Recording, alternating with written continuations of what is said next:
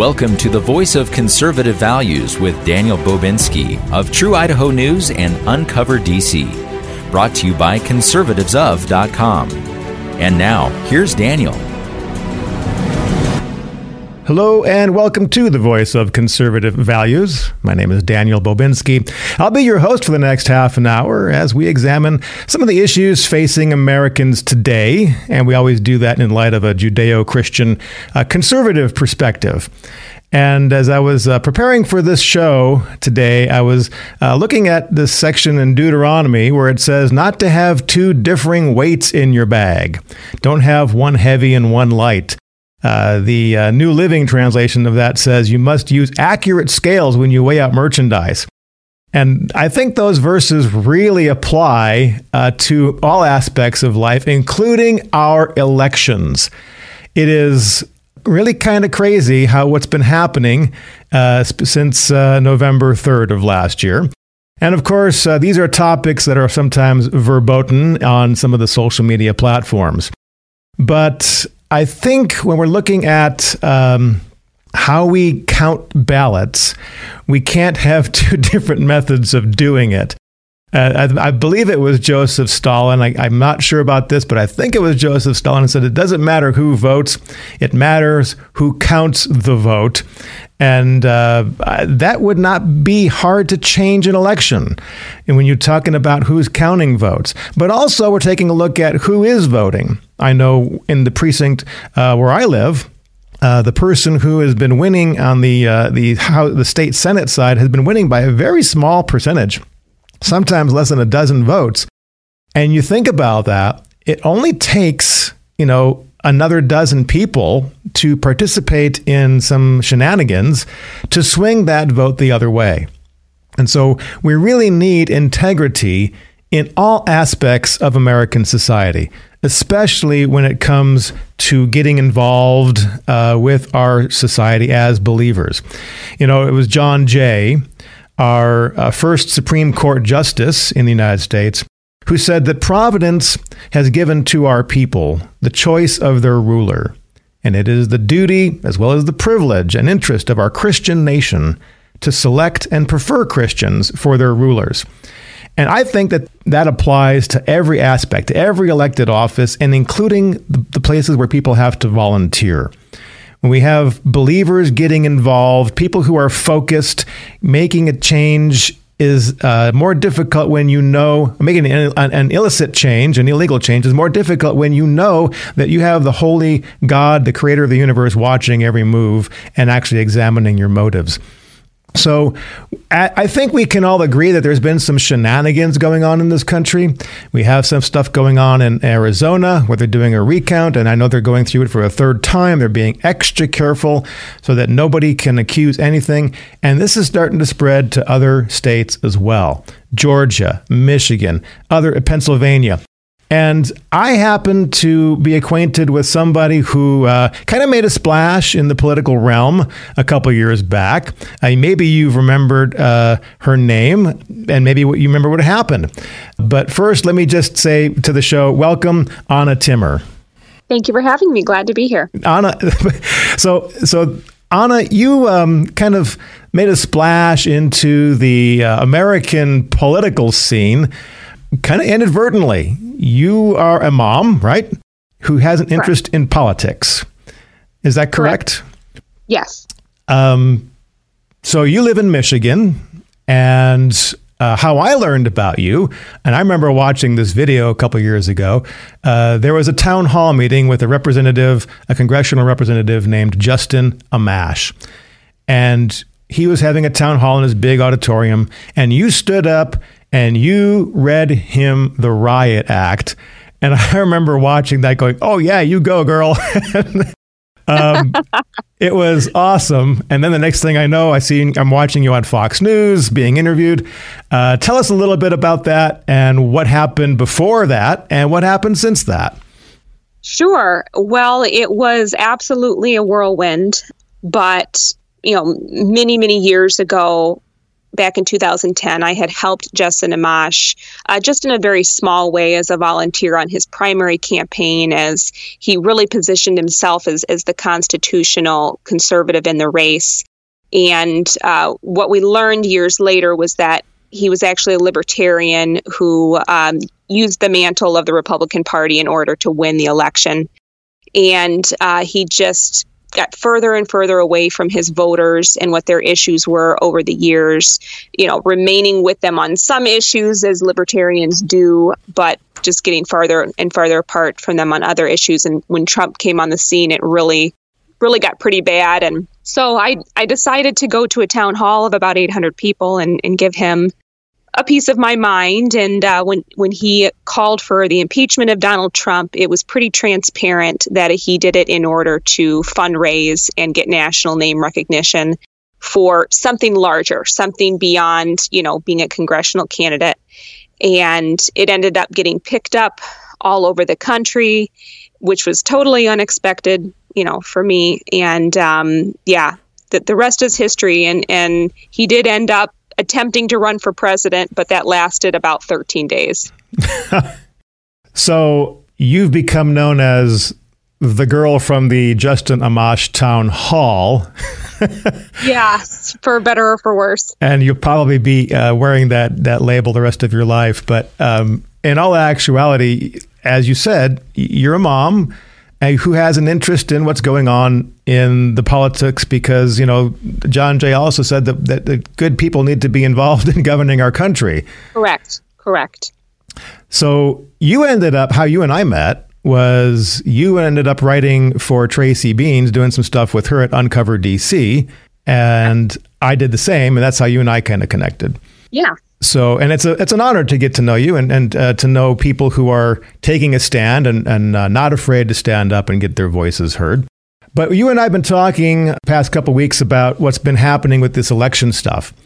And you shared with me some insightful things you've been digging into, because I think you, like me, like to dig into the truth and what's really going on. And you sent me some stuff about this Michigan audit. Could you kind of tell us what's happening there? Sure. Well, it is kind of a mess here in Michigan, and there is quite a few things going on different fronts. So a lot of people want to know, is Michigan going to have a forensic audit in the same way that we have the Arizona audit, in the same way they are beginning to push for one in Pennsylvania through subpoena, and in the same way, we're getting to some information about Fulton County ballots because of a judge who unsealed ballots. So that's what people want to know about Michigan. And we have had a forensic audit bill introduced by one state rep, and it had some issues. It's being revised. And the reality is he doesn't head up any committees, and he's a freshman rep. And so he's trying to do the right thing and introduce this bill. And we have a handful of other supporters in the state legislature. But the leadership in our state legislature, which is supposedly Republican run, is not willing to support it.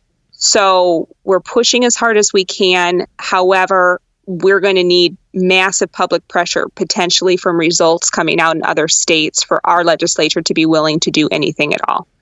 So that's kind of what's going on with the audit. But then we have this separate issue that's a lot more pressing, and that is with the company known as Election Source, which is a subcontractor for Dominion voting systems. And we have a team of lawyers, including a woman named Stephanie Lambert and attorney Matthew DiPerno, who have alleged that they have evidence that there were anonymous logons to voting machines back in November. And they allege that those anonymous logons were actually this subcontractor Election Source. So that's their allegation. And separately from that, this subcontractor Election Source, just in the last few days, has sent out a letter to local clerks all over Michigan, letting them know that they intend in the next couple of days and over the coming weeks to do something called preventative maintenance on the machines, including taking the battery out, And the letter says that the clerks need not be present while this is being done. Yeah, nothing going on here. Yeah. Yeah, so there's a big effort. That same attorney, Matthew DePerno, issued quite a lengthy 9-page cease and desist letter. And there's a lot of, conservative activists on the ground who are, contacting their clerks saying, do not allow this access because these, documents of this nature are required by law to be preserved for 22 months following an election. Mm-hmm. And so the concern is that by tampering with these machines, that's, actually a violation of the law. So people on the ground are pushing back on this as hard as possible. And it's a little murky, as far as what can be done legally, at this time. But, we're all pursuing every avenue that we can to protect these records while we continue to push for a forensic audit and investigation in our state. It does seem kind of odd that suddenly there's an interest in having this audit in Michigan. And then right. the elections source company, which is a subcontractor for Dominion, which has been at the center of all this election fraud fiasco, suddenly they're going to come and do maintenance on these machines. Correct. Just a little suspect on the timing of all this. I don't know all of what you're telling me, but you did send me this letter this email they sent out, and it is amazing that they're saying, "Hey, there's no reason for the clerk to be here. We just need access to the equipment." Right. Of course, they're describing it in a very benign way. But the question mark is, what exactly do they mean by preventative maintenance? And they're trying to claim that it's not going to, alter anything. But how could the public possibly have assurances of that, especially when our clerks are told they don't need to be in the room? Mm-hmm. So where is the oversight? And that's really everyone's concern is where is the oversight to verify that this subcontractor, isn't lying to us. Well, in my opinion, they shouldn't be laying their hands on the equipment at all. Right. I mean, electrons can't be seen. You can adjust electrons, and who's going to know? Right. In fact, I believe it was even in Michigan where I was watching a couple of years ago, a gentleman being questioned by a city council, and this gentleman was a programmer, and he said that he had the ability to write a code in voting machines that could swap votes to make sure candidate A won over candidate B. And then after the election timing was over, the code would eat itself so that if somebody went back in to look at the code, there would be no code. Wow. So this is a sworn testimony before an investigation from a certain city council back, I believe it was in Michigan. Could have been another Midwestern state. But the point being is that electrons are electrons, and nobody can physically see them with their naked eye. Right. So you have all this possibility of shenanigans going on. I personally think we should be doing away with electronic voting. For years, I agree. We had paper ballots in this country. And I think, was it you that was talking with me about the definition of paper ballots? I don't think so. Okay, because someone was saying that they go to these electronic voting machines and they punch the screen, and lo and behold, out pops your selections, and you have a piece of paper that says what you voted for, and that is qualified as a paper ballot. And that is not what people think of when they hear the term paper ballot. And I don't believe that we have that here. I believe our entire election in Michigan is backed up by a real ballot. But I know that's an issue in other states where they never have a physical ballot. They just have a receipt. So have you been watching what's been happening in Arizona?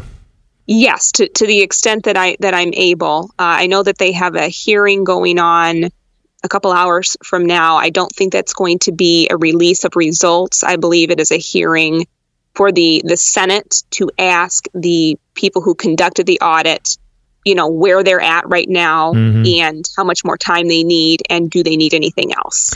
Pennsylvania is looking at doing one. Georgia's looking at doing one. This is a total off-the-cuff question here. Do you think that what happens, I guess I should put it this way, what happens if we find that all of these recounts, the election isn't what we were told? What's going to happen to our country? Your hypothesis? I think that our country already broke in half in November. And that's how I feel. And so I feel at this point, there's no good path in any direction, but the best path is to seek the truth and then attempt to rebuild. And seeking the truth, from yours and my perspective, because I know you're a believer, right, is to seek the Lord, because he is truth. Correct. And that's one of the very first things that God revealed to me when I came to know him, was that he is truth. It's not that he chooses to be truthful. It's that it is his very nature. It is his character. It's who he is. He is truth. And this is why I think that verse that I read at the top of the show, don't have two sets of weight. God hates deception because it's totally antithetical to his character. We are talking with Anna Timmer, who is a Michigan resident, and she's well known for her splash into American politics when she stood up and made her voice heard at the Justin Amash town hall that made the news way back when. Anna, you are also doing some research about how changes were made in election laws prior to COVID coming on to play. You were telling me a little bit about that, but not everything. Please fill us in. Sure. Well, it's quite a large research project that I've embarked on that I'm not finished with. But I began on this path when I had my light bulb moment here in Michigan, because our Secretary of State, Benson, mailed out 7.7 million unsolicited ballot applications throughout the state of Michigan. The majority of households received ballot applications for people who they had purchased their house from years ago. Almost everyone I know received, more ballots than were voters living in their home. So it created a completely unprecedented ability for the average person to commit a little bit of, voter fraud, by sending in the ballot of maybe someone they live with that doesn't usually vote, but now I can just easily send in their ballot for them. Or in addition to that, you could actually, I received 2 ballots from the people that we bought our house from that moved to Boston 5 years ago. I could have voted on their behalf. And I don't think it would have been caught had I done that. Wow. So it was a major issue. And I started looking into it, and I realized the only way she was able to legally do that was because we passed Prop 3 in 2018 as a citizen initiative. And a citizen initiative is a provision that some states, but not all states, have that allow anyone at all to introduce a piece of legislation. As long as you get enough signatures, you can get it on the ballot, and then it gets voted on. So it doesn't involve the legislature, and it doesn't involve the governor. You can pass something into law. Actually, you can amend the Constitution without the legislature or the governor. And people like the Open Society, that gets a lot of funding from people like George Soros. I'm not saying he's the only one here, but different funds, 1630 Fund, a lot of left-wing funds, fully funded this citizen initiative to the tune of, I believe, $6 or $7 million. So they paid the petition circulators to get this on the ballot, and then they promoted it as a very benign, thing for the people to allow no excuse mail-in voting and automatic voter registration. It created the perfect prerequisite law that allowed what Secretary of State Benson did to take place legally. She wouldn't have been able to do it otherwise. Obviously, 2018 was prior to COVID, and it all fit perfectly together in the way that it happened. So my hypothesis was they've been planning this since 2017 to do a mass mail-in election. And my hypothesis is that they did this type of thing all over the country. So I began looking state by state, and I just over and over and over again found my hypothesis to be proven correct. So in Nevada, they did almost an identical thing as in Michigan. They had question 5 on the 2018 ballot. It was funded and promoted by some of the exact same left-wing billionaires that funded Prop 3 here in Michigan, and they were able to pass it. And then in other states, they took different avenues. Not every state has the ability for a citizen or an independent group to put a piece of legislation on the ballot. In many states, only the legislature can refer something as a ballot measure. So in certain states, like Georgia has that environment where only the legislature can put something on the ballot. Well, obviously the Republicans, they control the legislature in Georgia. So the avenue that they took was to do the consent decree, which I think a lot of people have heard of the Georgia consent decree. And that was when the Stacey Abrams Democratic Party in Georgia sued Secretary of State Raffensperger. And rather than fight the lawsuit, he decided to settle. This was all done very quietly. It was done kind of in secret. He didn't even notify the Republican Party. And he relaxed a lot of the signature matching requirements and a lot of the different requirements on mail-in voting. And he did it just through a lawsuit settlement. Oh, wow. We had something very similar occur in Minnesota. And a lot of people look at this as, well, this was in response to COVID. But if you actually look at the original filing date, in many cases, these lawsuits were filed before COVID even came on the scene. So we have a very similar consent decree that took place in Minnesota because they did not control the legislature by one vote. By one vote in the Senate, the Republicans controlled that half of the House. Mm-hmm. So they didn't have full control of Minnesota, even though Minnesota has quite a few Democrats. Mm-hmm. And they had the Democratic Party sued, I believe it was the Democratic Party. It was either the Democratic Party or a Democrat-run group, sued the Democrat Secretary of State, and they filed it originally in January of 2020. So before COVID was really a thing, a couple of months before. Mm-hmm. And there was a cap on the maximum number of people you could help fill out a ballot. So the law prior was you could help up to 3 people fill out their ballot. So this would be like if your mother, if her hand shook because of a medical condition and she can't fill out a ballot, you as a son could help her fill it out. So they have that provision that you can do that for up to 3 people. So they sued to remove this cap. They didn't try to pass it through as legislation. They didn't try to go through any of the normal channels that you would change a law with. They just sued the Secretary of State. And they ended up winning and settling this lawsuit. They didn't get everything they wanted, but they were able to remove that cap so that you could help an unlimited number of people fill out a ballot. Just think about the implications with ballot harvesting. Yeah, no kidding. And for those who don't know, I mean, the U.S. Constitution is clear that it is a state's legislature that determines voting laws. Yes. So this is what happened in Pennsylvania was the governor wanted to do something similar, change the voting laws. He went to the state legislature, Republican in Pennsylvania, said, no, we're not going to. So then the governor went to the Supreme Court of Pennsylvania and they said, sure. And which was totally unconstitutional. And that was part of the argument that people were saying, wait a minute, this was an unconstitutional election in Pennsylvania because you changed voting laws without the consent of the legislature, which is clear, very clear in the U.S. Constitution. Correct. This has just been a crazy time. We don't have too much time left. What do you think should be happening with this now? We were trying to bring light to this, but what's happening with this? So my personal opinion is that we have many legislatures all over the country that are Republican run. The majority of state legislatures are Republican run, correct? Mm-hmm. So a lot of them they're taking a hammering from the media, calling them racist for wanting to do election reform.